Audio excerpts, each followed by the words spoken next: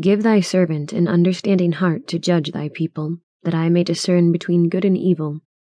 1 Kings 3:9. Chapter 1. The sun had set by the time I made my way out of the theater. Mist, heavy in the muggy summer air, made the streetlights seem as if they had halos of gold. Music thumped from a club down the block, and the faint aroma of steamy garbage hit my nose. Baltimore, my new home. A city where it seemed the streetlights were the only things with halos.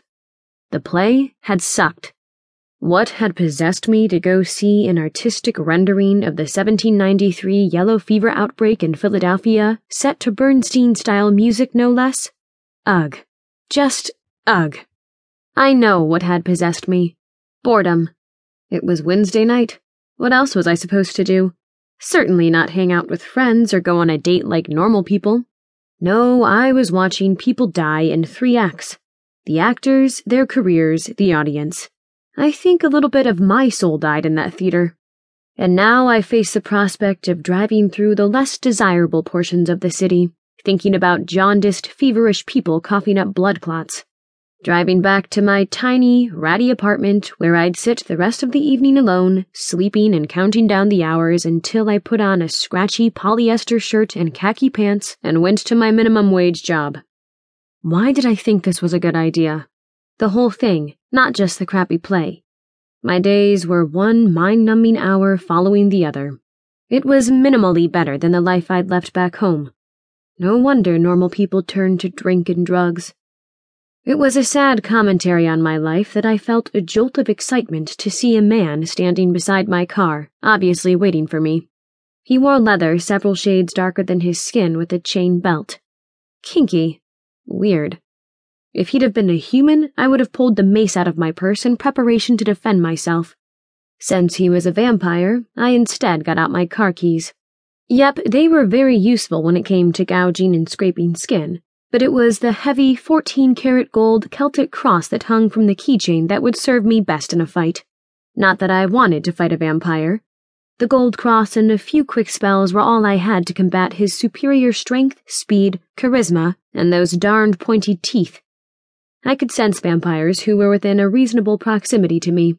By sight, definitely, although there was nothing particular about them that should have made them stand out from the other humans. No, it was something else, some kind of sixth sense, some weird feeling that crawled up my back every time one was near. He turned, and I recognized the broad cheekbones and the dark eyes. Dario. Vampires like to hang out around the Inner Harbor and Fells Point. I'd seen this one in a lot of the pubs where friendless women like me pass the time, no doubt trolling for tourists to eat. I'd seen him enough during the last 6 months that I'd started sending over Bloody Marys and leaving notes at his table with type O negative and the phone number of the local blood bank. My harassment wasn't one-sided. He liked to respond by sending me drinks loaded with those little plastic swords or napkins with drawings of demons dragging off nuns and stick-figure knights chopping the heads off dragons. Lately, he'd begun signing his artwork, which was how I knew his name. That was pretty much all I knew. In spite of the drinks and notes, we'd never spoken. Dario kept to his side of the pub, picking up a different woman each night. I stayed to my side, drinking cheap beer and eating happy hour food. Dario usually wore jeans and t-shirts, or the occasional khakis and button-downs, whatever helped him blend in best with the humans. I had no idea why the sudden village people homage. I snickered. On your way to a bondage club? Even with his sudden lack of fashion sense, I had a weird fascination with this vampire. He didn't try to bite me, and I didn't try to cut his head off, which shouldn't have been enough to give me a thrill every time I saw him.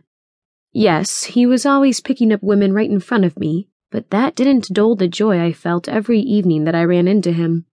Better them than me. The dude was total eye candy, but I wasn't desperate enough for male companionship to allow someone to chomp on my neck. And it's not like we really had much in common, what with him being a creature of the night and me liking to be in bed by 2 a.m. at the latest. He ignored my jibe regarding his outfit. Leonora needs to see you. Who? Was Leonora one of his dreamy-eyed blood donors? Because I was not up for a threesome, tonight or any other night.